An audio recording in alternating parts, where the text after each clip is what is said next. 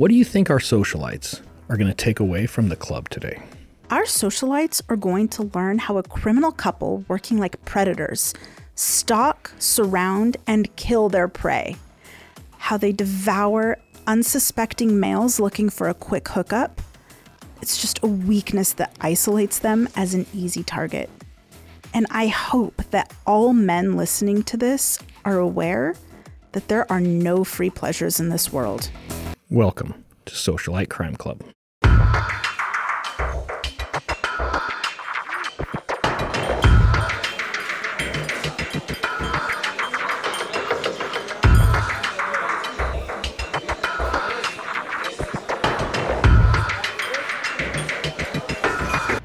Recounting misdeeds.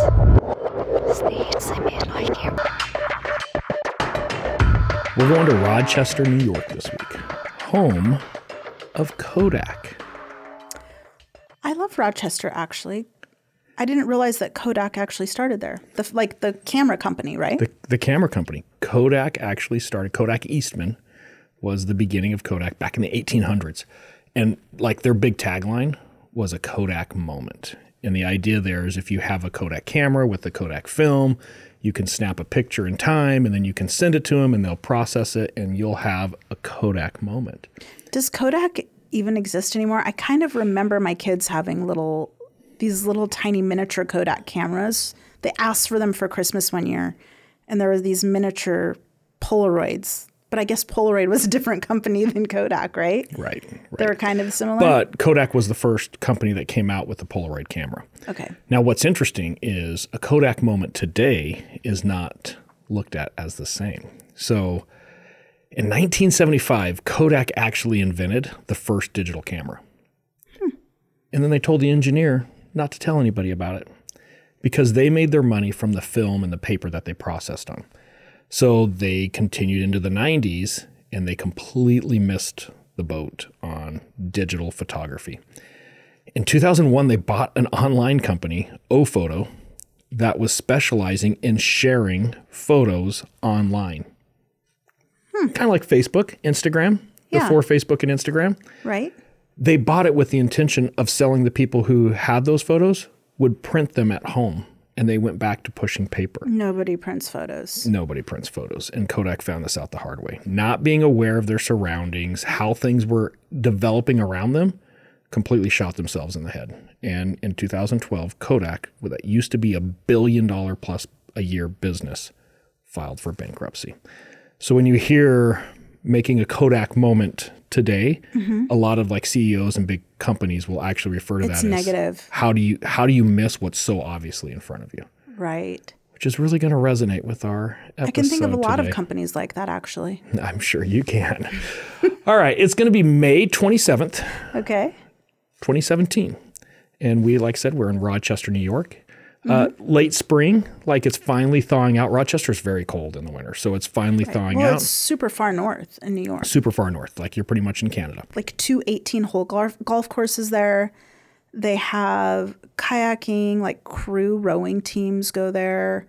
It's crazy. It's a huge park. Yeah, the river actually splits the park in half, so they have these big pedestrian walkways where you can actually walk over the river. It's beautiful.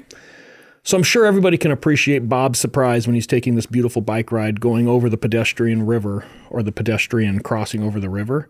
He gets to the other side. There's a body on fire in the park. Just the body is like laying down, though. It's not somebody just It's not standing up and running running through the around. park, right? No, it's Okay. not like a stunt man. just making sure. So this is how this episode is going to start. Our 911 call is going to be on May 27th, 2017, about 6:20 in the morning, and Bob is reporting there is a man on fire in the park. Lying down, he appears to be dead, Okay. luckily.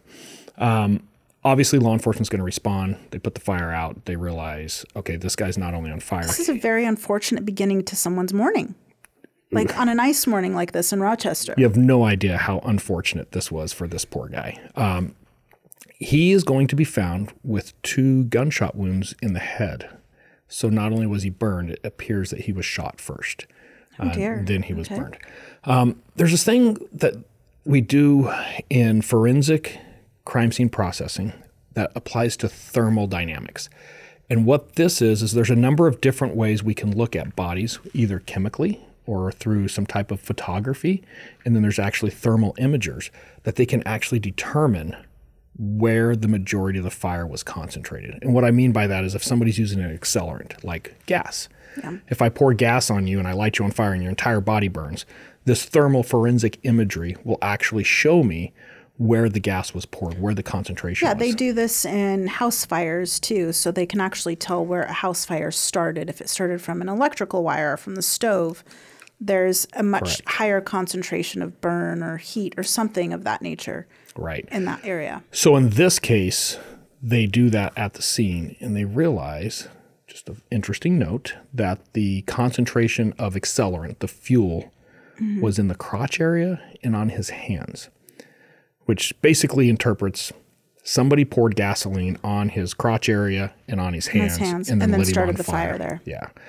Typically when we're dealing with a burning body, there's two primary causes that people will burn a body if it's a homicide. The first one is destruction of evidence, the obvious one, right? Like fire wreaks havoc with DNA. So it causes all kinds of problems with DNA.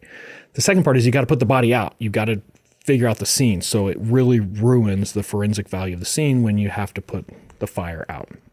But there's another thing that a lot of people may not realize. Burning a body is also associated with an overkill. And what I mean by overkill is like you are so pissed off at this person. You hate them so much. Like you just can't hurt them enough, even in death. Yes. So this makes sense to me. You just want to burn them. Yeah. It doesn't surprise me that that makes sense to you as well. Yeah. So this poses a number of issues with the crime scene. Is you have to look at, okay, is this an overkill or is somebody trying to actually get rid of evidence? Got it. That's the first thing. The second piece is, although it ruins some facets of evidence, it also opens the door because it's another event that happens. And sometimes, like in this case, things will start to line up later. Well, it might highlight details that you might need to know for the case that make it give you a better understanding of what's happening. Correct. The victim is identified. We're not going to use his real name. We're going to call him Lewis. All right. So for the rest of this episode, Lewis is our victim that was shot in the head, and then his body was burned at the Genesee Valley Park. The investigation proceeds pretty much in the normal process. They contact the family. They're going to do an autopsy. Obviously, not very much comes out of the autopsy. It's a burnt body. The family's going to help piece together some timeline, if you will, of, hey, this is what he's into. Here's what he's doing. It's what we call victimology. And it's the idea of understanding our victims really well. How much of a victim are they? And what I mean by that is their risk profile. Is this somebody who's living a very high risk lifestyle that just the fact they're still alive is somewhat of a testament of luck? Sure. Or is this somebody who hardly goes out, is almost a hermit, so it's really uncommon that they would be exposed to a dangerous situation like this? Right. So as they start to develop that, one thing that really piques investigators' interest is it was known by some family members that he was at a strip club the night before. So that's like the only thing they really knew is, he was going out to the strip club. This isn't just any strip club. In Rochester, there's a handful of strip clubs.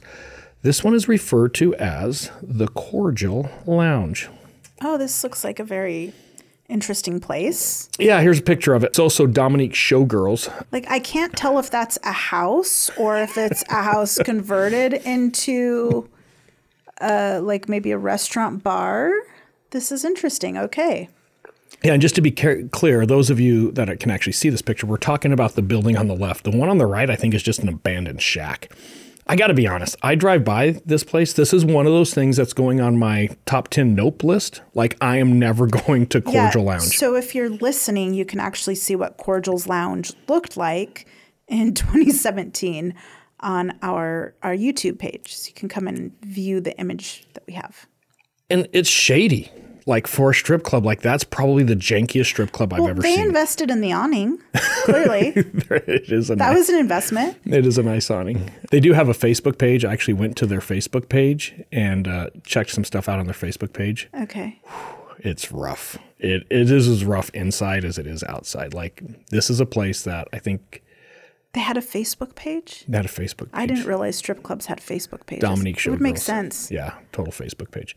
All right, so we're gonna look at some surveillance video, and this is our victim. He's wearing a blue sweatshirt, blue hat here, and this is him walking into Cordial's lounge. And I want you to describe for our audience listening, what is it that you're seeing here that's kind of interesting to you? So there's somebody wearing a security shirt, and he actually has a gun on his right hip, and he's doing a thorough search of poor Lewis here. I don't think you're doing... It is a really thorough search. Like, that's a There you better go. search than most cops do, like on an arrest. And he's just trying to get through the front door. And it is a police officer. It's an off-duty police officer. Oh, look, they're shaking hands. It's like they know each other. Yeah, they're They friends. do like a little bro chest bump. Oh, there's another bro chest bump with another patron in the facility. Oh, he just bumped into a guy. Oh, he's like, hey, sorry. Hey, careful out there. Right? It's a And- jungle. Yeah. But He all seems in like all, a really nice guy. he seems like a really nice guy. Very polite, complete shakedown of a search right in the beginning. I have seen cops do less of a search putting really bad suspects in the back of their police car. Yeah. Like, that was a thorough... And he looked really built, actually. He looked The like... victim, yes. Yeah, our victim looked like he takes good care of himself. Pretty stocky guy. But that gives you an idea of the strip club, that you are getting a full shakedown, search, pat down before you go in there. Like, there's a reason for that they have an off-duty police officer Right. standing Well, you're at the in door. Rochester. Well, that's the second piece. All right, so he's going to arrive roughly right around 1:30 in the morning, and then he's going to end up leaving around 2:11. So he's there for about 40 minutes, a little over 40 minutes. When they pull the surveillance camera, he comes in by himself, which you just saw. When he leaves by himself. They can actually see him walking down the side of the club. He gets in his car, and he pulls out and he leaves. So they're like, well, not a lot happening at the strip club. Okay. In Rochester, they have what's called blue light cameras. And what these blue light cameras are is they're cameras that are at the street lights, and they put a blue light on the top of them.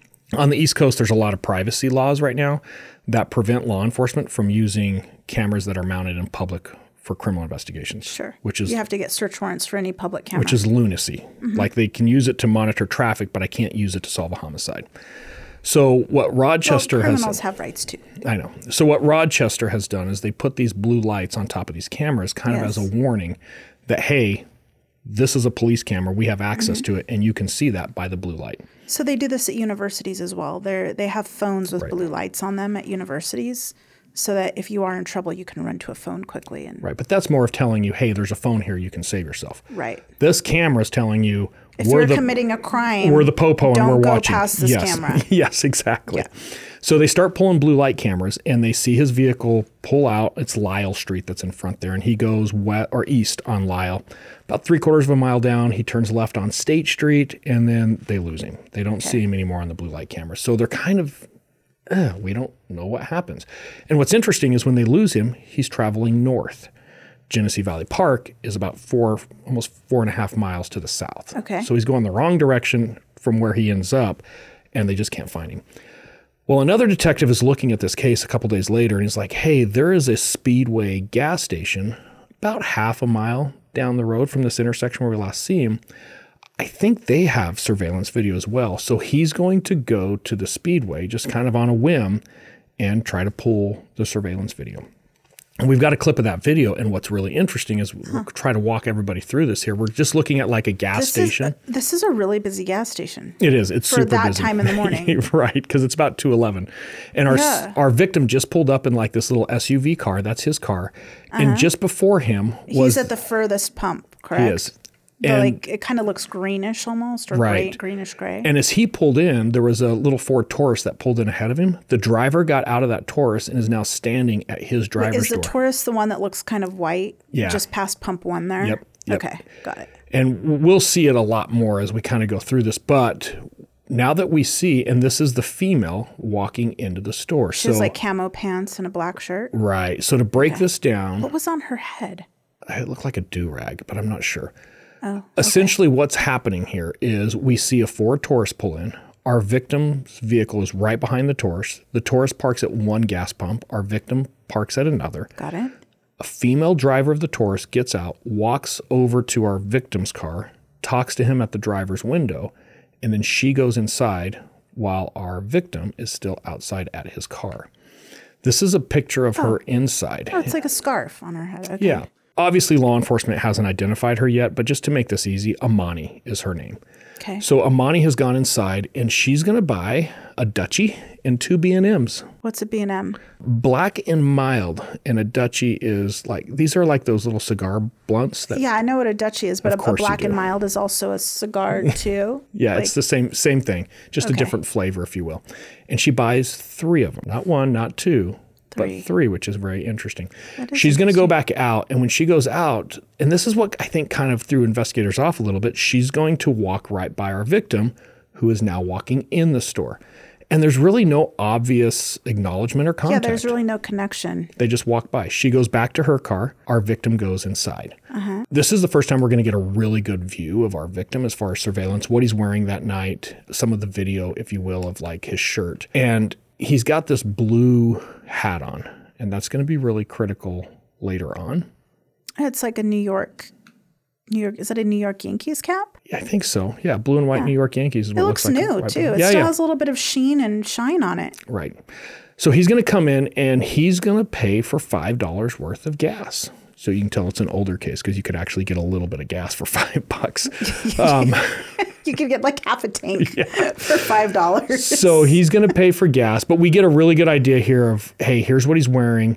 And minus the hat, it's the same pants, the same shirt that he's wearing at the crime scene. So he doesn't change clothes when he leaves here is what I'm getting at. Okay. But the hat is missing at the crime scene. They don't recover the hat yet. All right, so at 2:25, and I cut out the surveillance video here because it's just a lot of standing around. We're about 2:25 in the morning. Our victim returns to his car. Amani is going to get out of the driver's seat of that Ford Taurus and kind of walk back and forth between our victim and the Ford Taurus and our victim's car and the Ford Taurus.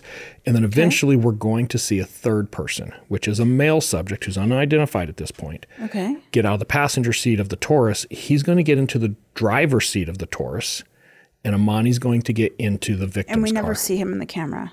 Yeah, Field of view. you can see him get out, but not enough to identify him. Sure. Okay. What's interesting is when Amani finally gets into the victim's car, she's sitting in the front passenger seat, he's in the driver's seat. She's there for almost 2 minutes. And then she gets out and she's going to go back in the store again. Okay. Something pretty phenomenal happens, though, when she gets in as far as the investigation goes. She has her cell phone in her hand. It rings. Evidence. Yep, she sees it ring and she answers it. So now we know that a potential suspect, where she's at, and the fact she's on a phone call. Was that a flip phone? It is. It's an old school flip phone. Yeah, good eye. What's interesting here, and I'm going to kind of jump to the chase just to make the story run a little smoother. Eventually, we're going to get Amani's phone records. She's calling the male subject who's in the Ford Taurus. Okay. And basically, there's a conversation of why did you get out of his car and go back into the store?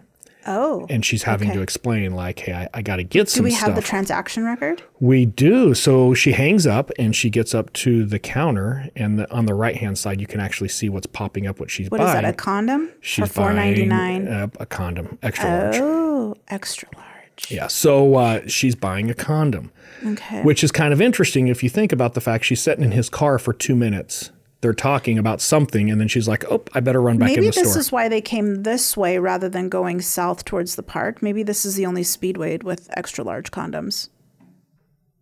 I'm sure that's it. I mean, it totally makes It sense. just makes sense. Yeah.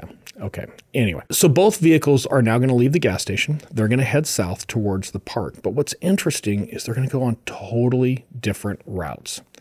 And she's in the victim's car. She's in the victim's car now, and then the Taurus is following for about the first mile. And they're piecing this Is the together. Taurus going on a longer route? A much longer route. And law enforcement's going to be able to piece together these routes using these blue light cameras throughout the whole city. So they just, they go through this next intersection, they look at the camera at the next one until they come through that one, and so on and so forth. For about a mile, they're following each other again, but then they separate. The Taurus goes into a neighborhood, and it looks like maybe he stops in that neighborhood for a while, and then eventually he comes out. Amani and our victim are going to make it to Genesee Drive, which is next to the park there, around 2:40 a.m. They're going to park the car and they're going to walk into the park. The Ford Taurus arrives around 2:57. So about 17 minutes later, our male suspect gets.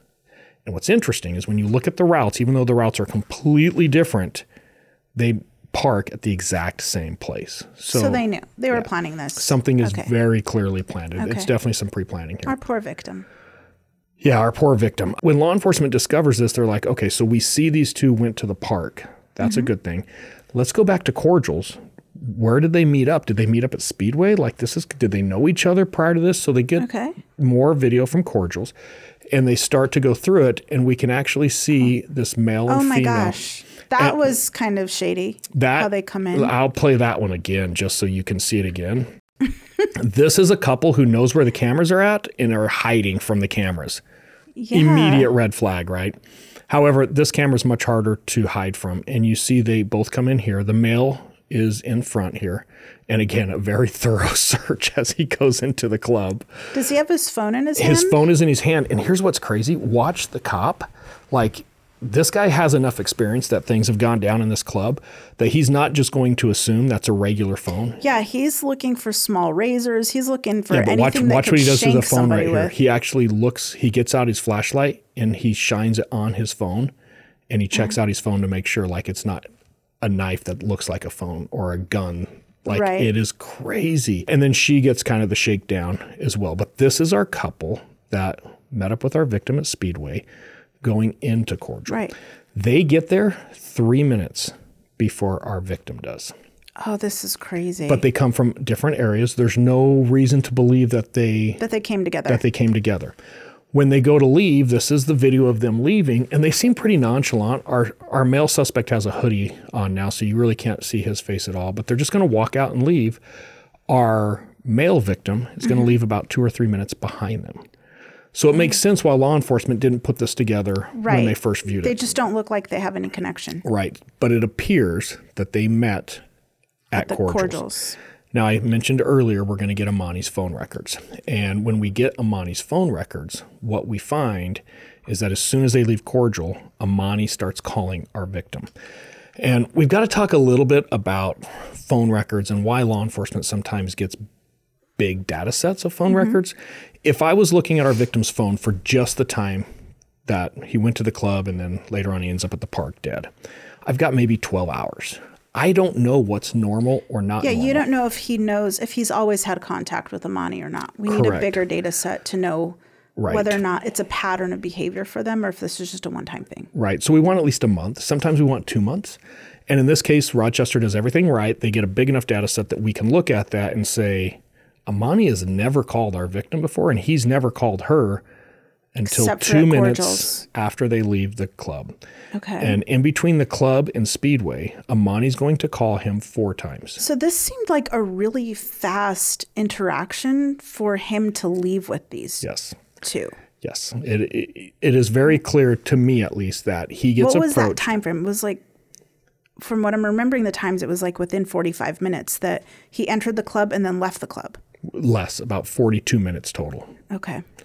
It appears that he probably gets propositioned in the club, maybe do some extracurricular activities with Amani. Okay. They leave the club. They meet at Speedway. And the guy she's with? It's weird, right? But then they separate. We know that they separate, and he ends up at the park with Amani alone, at least for 17 minutes. Mm-hmm. And apparently they bought a condom. So I think, we can fill in the blanks of maybe what's going on here. Yeah. All right. So it starts to put some of the case together, obviously. Rochester PD has a lot of different investigative units, and they all are doing different types of cases. And they have this system that they can put phone numbers in to basically deconflict. Like, you're working one case. I don't know anything about your case. I'm working another case. You can put a number in the system, a phone number that's related to your case. And I can see if it connects with your case, if it's somehow related. Right, or vice versa. So the detectives are going to put Amani's phone number into the system, and boom, it hits on another homicide. Oh. So they're like, okay, we think she's a potential homicide suspect on this homicide, and she's associated with this other homicide. Sure. Oh, but wait, she's listed as a family member of to the this other dude other homicide. Oh, wait, it only happened like 12 days before our homicide. That's kind of crazy. So they go and the 2 detectives get together. And basically what they find is that there's another homicide that happens on May 14th. So ours is on May 27th. This other one's on May 14th. Okay. And this homicide is a little bit crazy. We're going to call the victim Edward. That's not his real name. We're going to change his name to Edward. Edward was found in a vacant lot in kind of downtown, right in the center of Rochester. Okay. Edward has been stabbed over 90 times. Oh my gosh. And I'm sure people hear like, oh, that's a lot. I don't think people understand. No, that would be exhausting. Yes. Stabbing somebody 90 times. For those of you listening and you're bored, make a fist like you're holding a knife and start hitting a desk or a chair and do it for 90 times. Just so you really get the hard. yes, get the feel, and then take a minute, wipe the sweat off your brow and come back to the show. But like 90 times is crazy. This is overkill. What did this poor dude do, I wonder? We don't know, but it appears one of the motives for his homicide, somebody stole his shoes. Oh. Welcome to Rochester. Somebody likes hats and shoes, it Hats sounds and like. shoes. So how does this tie back into Imani? Imani's boyfriend is a guy by the name of Seisman. Okay. So it's Imani Williams and Seisman Brown. Their boyfriend-girlfriend. The victim who's been stabbed 90 times is Seisman's half-brother. Oh. So law enforcement makes contact with him, just contacting the family. He was always the favorite. Yeah. So they're just contacting Seisman like, hey, your brother died. Like, what do you know? And Seisman and Imani's really playing it up like, oh, that's terrible.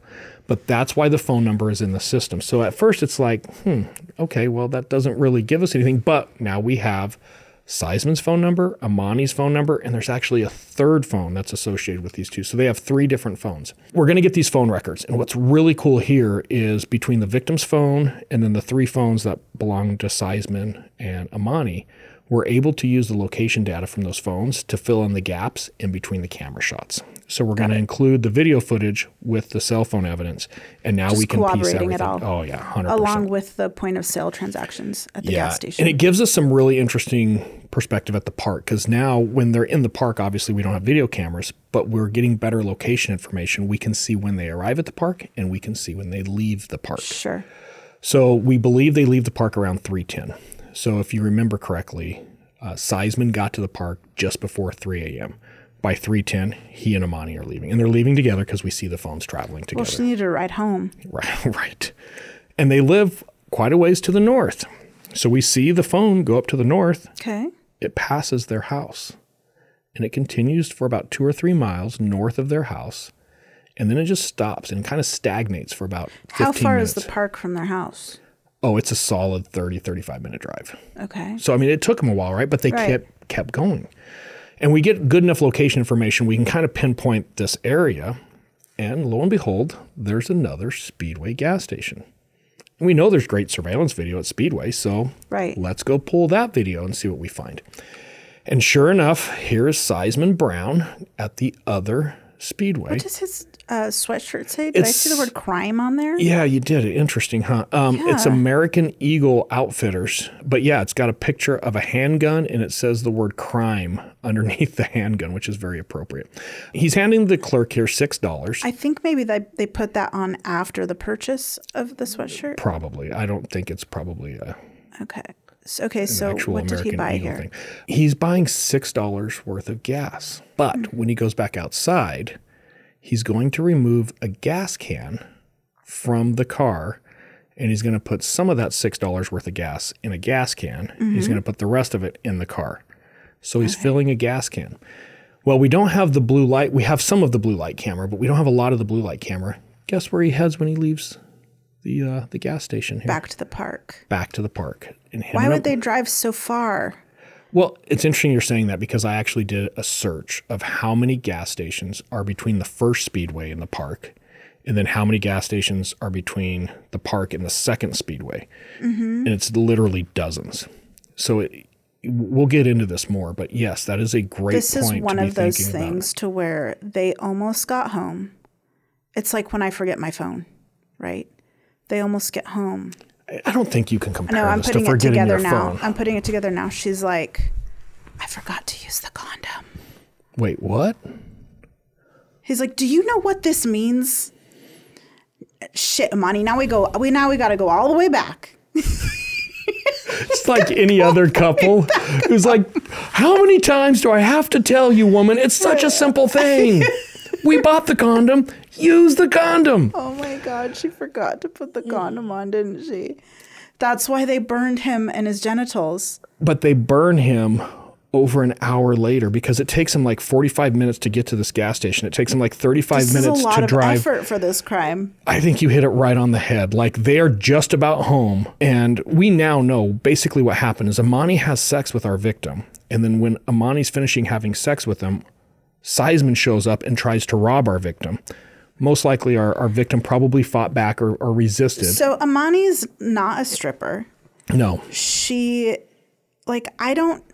was she getting paid by these dudes? We don't know if she's getting paid by this guy. Now, there's more to the story down the road we're going to start piecing together, but it looks like Amani would just wanted to go have sex with this guy in the park, forgot the condom. Seisman shows up, robs the guy, shoots him for whatever reason, takes his hat. We know the hat's gone.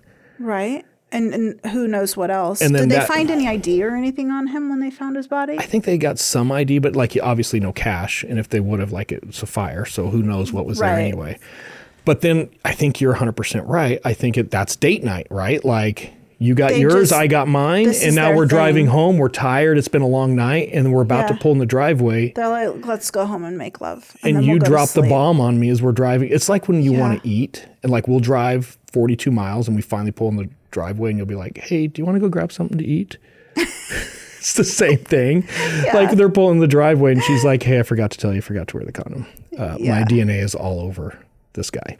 So I think you're right. I think that's why it's so delayed. Because of this, it's literally going to add almost 3 hours to this because it's 45 minutes to this gas station. It's 35 minutes back to the park. Then they have to get out of the park. And we have all of this in their phone records and on video surveillance. Yes. They burn him. Then they drive all the way back home. They don't get home until 6 o'clock. Like, what a late date night. Yeah. But earlier in this episode when I was talking about sometimes when people do things like burn a body, it destroys pieces of forensic evidence at the body. But man, they just made this perfect trail back and forth of getting the gas. It's a huge paper trail. It's going to be very hard to overcome at court. So this is looking really bad for the two of them. Obviously, at this point, law enforcement has more than enough to go get some search warrants. And they have multiple phones. So like not only is it one or two phones, it's 3 phones. Okay. Yeah. So they're going to serve a search warrant on their house. They live together, and they're going to recover quite a bit of evidence. There's some drugs in there. They are going to recover the victim's hat. Oh, his New York cap. His New York cap. Yep. They link that together fairly quickly. Now, at the same time, there's this other homicide, if you remember, that they're related to, the half-brother, Edward. So with poor Edward, obviously he's been stabbed 90 times. When they start processing the scene, it also appears somebody took his shoes. Like, I'm not saying the whole murder. They just jacked his shoes from his feet? Jacked his shoes. And I'm not saying that was the cause for the murder, but somebody took his shoes. They really wanted him. Right. Poor Edward. And it was this blood smear that they found on his sock that, hey, whoever took his shoes, maybe they had blood on them and they smeared the sock. So obviously they're going to test that blood, and that blood comes back to Seisman Brown. So now Seisman is looking very good for that homicide as well. Why? I wonder what his brother did. You know, there was It's a half-brother, right? You said? Half-brother. Both of them have been in and out of jail. They've got a pretty lengthy arrest record. It appeared that they were probably doing some type of robberies on the side. Like Seisman's, he makes his living doing robberies. So, and it doesn't have to be something good. Like $5 and a gold chain or a New York Yankees hat is like worth the robbery, right? It's a different breed of person altogether. Right. But it appeared that him and Edward were probably doing robberies. Something probably went south on this relationship. And for some reason, Seisman felt like he had to kill him. Right. But I think he was really angry, like 90 sometimes. Very angry. Very angry. But he didn't burn him, so we know that most likely he didn't have sex with Amani. Do you think Amani helped in the stabbings? They are going to charge Amani with that murder. However, that case is later on going to be dismissed for lack of evidence against Amani. So whether she did or not, we'll never be able to prove it. Long story short, they arrest our 2 suspects. So that's Amani on the left, and that's Seisman on the right. Is that a tattoo on her neck? Hang on. Stop. We'll get back to that in a minute. How weird is that? Stop it for a second. Let me get to the story. She never even knew you were going to be one of the detectives on her case. And she has your name It's not my name. Stop that. Okay, so this is actually the media post that Rochester police put out because they had to shut the park down for like 8 hours. The entire park? Yeah, because they don't know where the evidence is. So they've got That is a huge park so of to course close the city of Rochester's like, hey, what happened to the dude who burned in the park that you shut down? All the golfers are mad. When they make these arrests, they're announcing, hey, we've solved this case. Here's our suspects. And now they're preparing for court. And you jump the gun on me a little bit because it does kind of stand out. So I get it. Yes, on the left side of her neck, you can see SY, which is Cy. Now, in my defense, she has her collar there. If you peel the collar back, the rest of that tattoo says Seisman. It's not my name. I refuse for you to put out to the masses that she has my name tattooed on her neck. Okay. But, you know, tattoos are interesting when you're a criminal.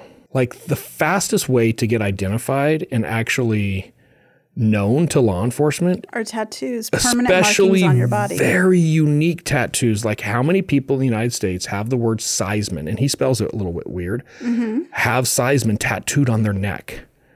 I don't know. and Like then- there are a lot of people I could see with like a marijuana leaf or something on their neck. Right, a little bit. star. Yeah, things you might see 3 or 4 different times But throughout. this is pretty distinct. Well, or law enforcement's like, so do you know Seisman? And she's like, nope, never met him. But she's got his entire I don't name know wrapped him. around his neck.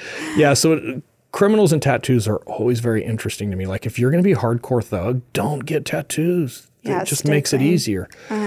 Now we're giving away secrets. Yeah, so we're headed to trial. Like, Rochester PD is buttoning up the case to go to trial, and they've got a really strong case. And out of nowhere comes Triple T.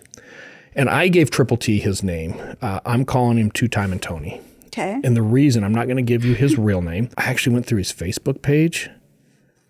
Oh my God. This guy.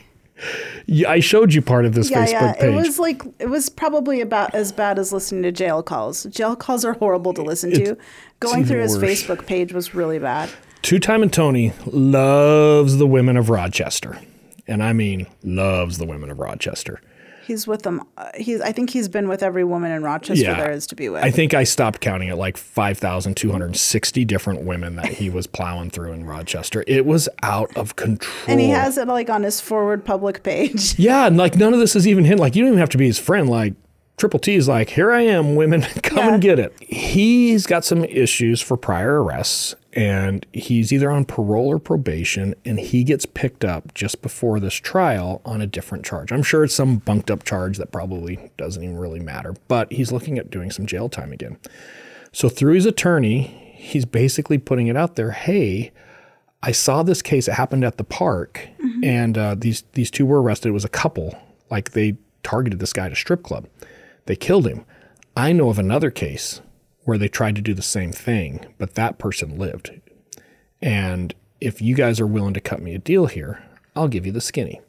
So it takes a while, and this is what we call a free talk, where essentially you got to get the prosecutor involved. They'll look at his current charges, and if it's like drug charges where there isn't really a personal victim, they can reduce or eliminate that sentence altogether if he agrees to testify on a bigger case where we have this other couple. Sure. So they put together the free talk, and his attorney, obviously, you're not going to say anything until we get this paperwork done. So they come back in. I can just imagine how this goes. All right, here's your free talk. We're not going to charge you with it. Give us something that we can use and we'll reduce your sentence. Who is this person that allegedly they tried to rob? And he's like, hey, man, it's me. Oh my gosh. And he starts to retell the story, and this is going to start making a lot of sense. He was a frequenter of cordials as well. Yes, he was hanging out in cordials where he gets approached by Amani, who wants to just go have sex. Sounds very familiar. Not as a prostitute. She's not soliciting him to pay for sex. Yeah. And again, she's not even a stripper. But she's picking him up in a strip club, just like our victim. Was a Seisman with her at this time too? Yes. Did he ever find out who Seisman was? Like, if I were the dude in this position, I'd be like, hey, who's that dude you're with? I remember something vaguely coming up about this, and I want to say she said it was her brother. Oh, that's creepy. It's even creepier, right? Like, I'm taking I my just brother go to with me to the strip club to clubs. pick up on guys. Yeah, with my brother. Yeah. That is gross. So Triple T is going to leave the strip club with her and take her back to his house where they have sex. Okay. And then when they're done, Amani's like, hey, can you take me home? And of course, Triple T is like, I'm a gentleman. I'll take you home. So she's directing him to where to take her home. Now, one thing that Triple T says in this interview that's really interesting, she was texting nonstop, like on the way to the house. He's like, it got really weird. We're having sex and she's still trying to text. She's giving... While they were having sex, she's texting. Giving Seisman the play-by-play. She's like, almost there. Yeah. Almost there. Giving him literally the play-by-play. Give me 15 more seconds. So then she's directing him on where to drive to drop her off. And as he pulls up to the curb to drop her off, out of nowhere, Seisman shows up and literally ambushes this guy. His window's down. Okay, so he's still in the car. He's still in the driver's seat of the car. Amani's in the passenger seat. The window's down. Seisman comes up out of nowhere in the dark. And keep in mind, it's probably like 2 o'clock in the morning, right? So it's dark. Seisman reaches through the window and is trying to steal his gold chain. On the other hand, he has a handgun. Triple T, he ain't no punk. He's going to fight this guy. So he gets in a fight through the window, if you will. Triple T, when we were looking at him, he's a little bit of a smaller guy than Lewis was. But he was definitely in shape. He's wiry. Yeah, he is kind of wiry looking, yeah. So he takes Seisman to task, and they start fighting, and Seisman gets 2 rounds off, so he fires the gun twice. It appears, from what little bit of research I could find on this, he hits him once in the chest and once in the arm. And then Seisman flees.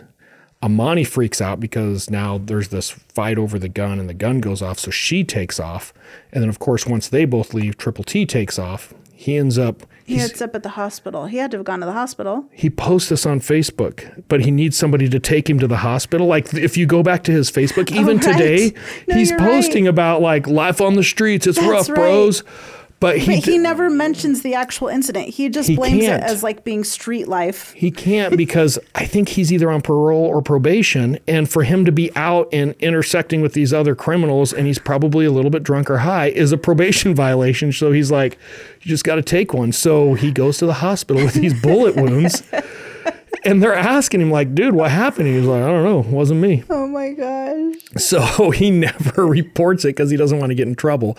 But his Facebook posts are hilarious because he basically owns this like, hey, when you're hardcore, this is what happens when you run on the street. You just got to suck it up like a man and move on, man. Like it happens to all of us. Oh my gosh. It's almost like a rite of passage to him. It was so crazy. So anyway, at this point, he's coming forward and he's going to testify as well. Okay. Now, I think there's something we have to take away from this. We have now identified somebody who's willing to talk about it, who can actually confirm parts of this because, like, the detectives are like, okay, that's a great story, but how do we know it really happened? And he's like, well, number one, here's my bullet holes. You can pull the medical report. It happened mid-July. And oh, by the way, number two, when Amani jumped out of my car and took off running and I took off, I was down the street a ways before I realized she left her cell phone in my car. So I've just been hanging on to it. And Amani's just always forgetting things, isn't she? Yeah, it appears so, yes. It's the downfall to every good relationship. Yeah, Somebody's just a space case. So at this point, boom, he slides Amani's cell phone across the table to detectives. And he's like, that's the phone she left in my car. They open it up. It's the flip phone from the gas station. They are thumbing through it. And sure enough, there's pictures of Amani and Seisman. And if there's any doubt of what we're looking at or who we're looking at in some of these pictures, there may or may not be a picture of Amani's bare butt with Seisman's name tattooed all the way across her ass again. And I keep trying to tell people, if you're going to commit crimes and do stupid shit, stop putting these tattoos on you that are so easy to recognize. Because like they'll be, hey, is this your phone? She's like, no. And they'll be like, well, is that your ass? Like, what do you say? Like, I wonder if this was a choice or if he made her do it and somehow. Oh, that's an interesting concept. You know, like. It's definitely an interesting relationship. Yeah. Hey, before I whack him, I wanted to see you belong to me. Right? Like. So screwed up. Go get my name tattooed on your rear end. Yeah, no, I'm not getting names. And I feel pretty good about my life at this point that I've made it, 50 plus years in life and nobody has my name tattooed on their ass. That you know of. No, nobody has the name. Stop it. Somebody out there probably doesn't even realize it. All right, so we're going to trial. We're moving on here. Okay. Seisman is going for both murders, both of Edward and Lewis, and the attempted murder of Triple T. He's found guilty on everything. He's going to go do 75 years. So he is currently in prison. Most likely he's going to do life because of his age. He's never going to get out of prison. Good. Amani, on the other hand, some really interesting things happen. Okay. Number one, the case with Edward, the half-brother. Not enough evidence to show she had anything to do with that. That case is dismissed on her. Okay. The case with Lewis, huge faux pas. And, you know, I want to defend Rochester here. For their size, they have one of the highest violent crime rates in the country. And it keeps growing. Yes, it is out of control. So they're only 200,000 when you look at the size of Rochester, New York. They're heavily underfunded, heavily understaffed, and they have one of the highest homicide rates in the country. So they're just like straight up just choking on homicides every day. So I can't be super critical of that because they're just trying to get the job done. When they indicted Amani, they indicted her for first-degree murder of Lewis and then the robbery. What they should have indicted her for is what's called capital murder. And the idea with capital murder is if I cause your death in the commission of a felony, even if I didn't physically kill you, I can be criminally held responsible for your death. So example, I'm robbing a bank. You're at the teller. I come up with a gun. I push you to the side. I'm giving the teller a bunch of grief. They give me money. I run out. When I push you to the side, you kind of fall down and have a heart attack and die. It's because of the shock related to the robbery that you could be charged with. Right. So depending on where you're at in the country, either capital murder or felony murder kicks in. And the fact that in the commission of me committing a violent felony, I caused your death, I can now be charged with your death. Well, they didn't file that on her. They filed first-degree murder. Why wouldn't they file that on her? It's just probably an oversight, just a simple oversight. Well, New York does things a lot differently than most other states. Yeah, it happens. And like I said, they're cranking cases out left and right. Like they're outpacing most of the country on how many cases they're actually solving and charging anyway. But they can't prove the murder that she did it. It's Seisman who actually kills this guy. So she's going to walk on that murder as well. What she really gets hemmed up on is Triple T's robbery. They're able to show through his testimony, because obviously he can explain the whole story, that she 100% facilitated that robbery. So the only thing that really sticks on her is Triple T's robbery. So she's going to get 7 years. She was going to get released here pretty soon, but earlier this year, in May or March, I think it was, she got in a fight. In prison. In prison. She admitted to hitting another prisoner with her hand. What she left out of that confession is that she broke this other prisoner's orbital socket. Like she must have beat the shit out of this other person. Oh, no. So she got an additional 1.5 to 3 years for that charge. If you're in Rochester, you live there. Yeah. Maybe Cordials is closed down, by the way. I don't know if they'll ever reopen, but there's other strip clubs there. I'm assuming you found these pictures of a closed down Cordials online. Yeah, it's sad. I was I see all these other pictures and I'm thinking about this case. I think Cordials was Cordials, then it became Dominique's Showgirls. And then Dominique's Showgirls actually they were sued because they were using photographs of models that they were superimposing as strippers at their strip club. And I'm not sure if that's what shut their doors, but they had a ton of lawsuits against them at Dominique's Showgirls. So they'd been kind of around the mill with no pun intended. Right. But what I want to throw out there, and this is where I was saying we're going to save somebody's life in this episode. Okay. If you live in Rochester, Amani Williams will be released from prison soon. I can't tell you when exactly. May of 2025 to May of 2026. Amani Williams is likely going to get out of prison. So, if you're hanging out at a strip club in Rochester and this chick comes up, she'll have a tattoo on her neck that says Seisman. There'll be another one on the butt, depending on what you're looking at. And she wants to go have sex. Don't do it. Yeah. It's a Kodak moment. It is literally a Kodak moment. And it's not a good Kodak moment. It's the not being aware of your surroundings of something that'll kill you. One of the detectives who worked this case, and I've got to give a shout out to Rochester. We've been able to do a lot of work with them. We've done some classes up there with them. We've also worked a handful of cases. And I was talking to him about this case, and he gets to the end. And keep in mind, he's probably been working these homicides in Rochester for 32 years now. Like, the guy has seen it all. We're talking about this case one day, and he actually tells me, he's like, there is no free lunch in this world. And I thought, man, that is so true. So if you're hanging out, not just in Rochester, but at a strip club, and you get propositioned by somebody who just wants to go have sex with you, she's hanging out with her brother, maybe think twice. There should be a buddy system rule for men who go to strip clubs. I've actually put together our closing here of what did we learn today. And before we get to that, though, I have a question to ask you because I'm super curious. Okay, what? If they were just robbing people, and I could kind of see targeting men at a strip club, especially if there is a way that when I communicate with this person, I find out they're involved with another, they're married or their girlfriend, right? In a strip club, they probably have cash on them. So if I can find and identify victims in a strip club, There's get them lots out. of ones in strip clubs. Well, yeah, but other cash as well, I'm sure. Like most guys don't go into a strip club broke. No. Like, no, I don't know. happened. Maybe they do. I don't know. I'm just thinking it's probably a boring night in the strip club when you don't have money. Like the whole point is you're going in with some cash. So I'm wondering, on the type of guy. Okay. On the robbery side though, he's married, so maybe he won't report this. It's easy cash because it's just in his pocket. Even if it is ones, it makes sense to target men in strip clubs to rob them outside. Right. But Imani wasn't even robbing them. Exactly. And she wasn't asking for pay. And, maybe she's using this lure of sex. This is like a fetish of hers. Yes, that's where I was headed with this. And then he gets off on killing him. She's just a dirty little birdie, isn't she? I think they both do. Like, it is the weirdest thing ever. And, back to our intro, literally predators. Well, this is really a brazen predator move. So I have to wonder, beyond Edward and Lewis and Triple T, how many other men have died because of them? And we don't even know about it. Well, and they're in a hot spot. Like, how many unsolved murders are there in Rochester? Well, there's a great river to dump the body into. Right. And how many other little towns around Rochester can you find similar stuff? So, yeah, I am convinced this was not their first go out, and they just happened to get caught on these ones. Right. Like, they probably had pretty good success with this. Most people who murder will take some pretty good pains to hide a body or get rid of it.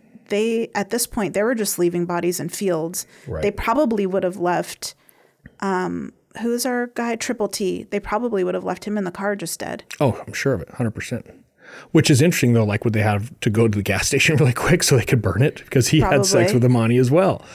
Like, it's just, that is such a weird facet of this whole relationship, though, where she's having sex with these guys while her boyfriend is either waiting down the street or outside. Mm-hmm. When she completes having sex with them, they kill him together, and then they rob him of whatever he has. Yeah.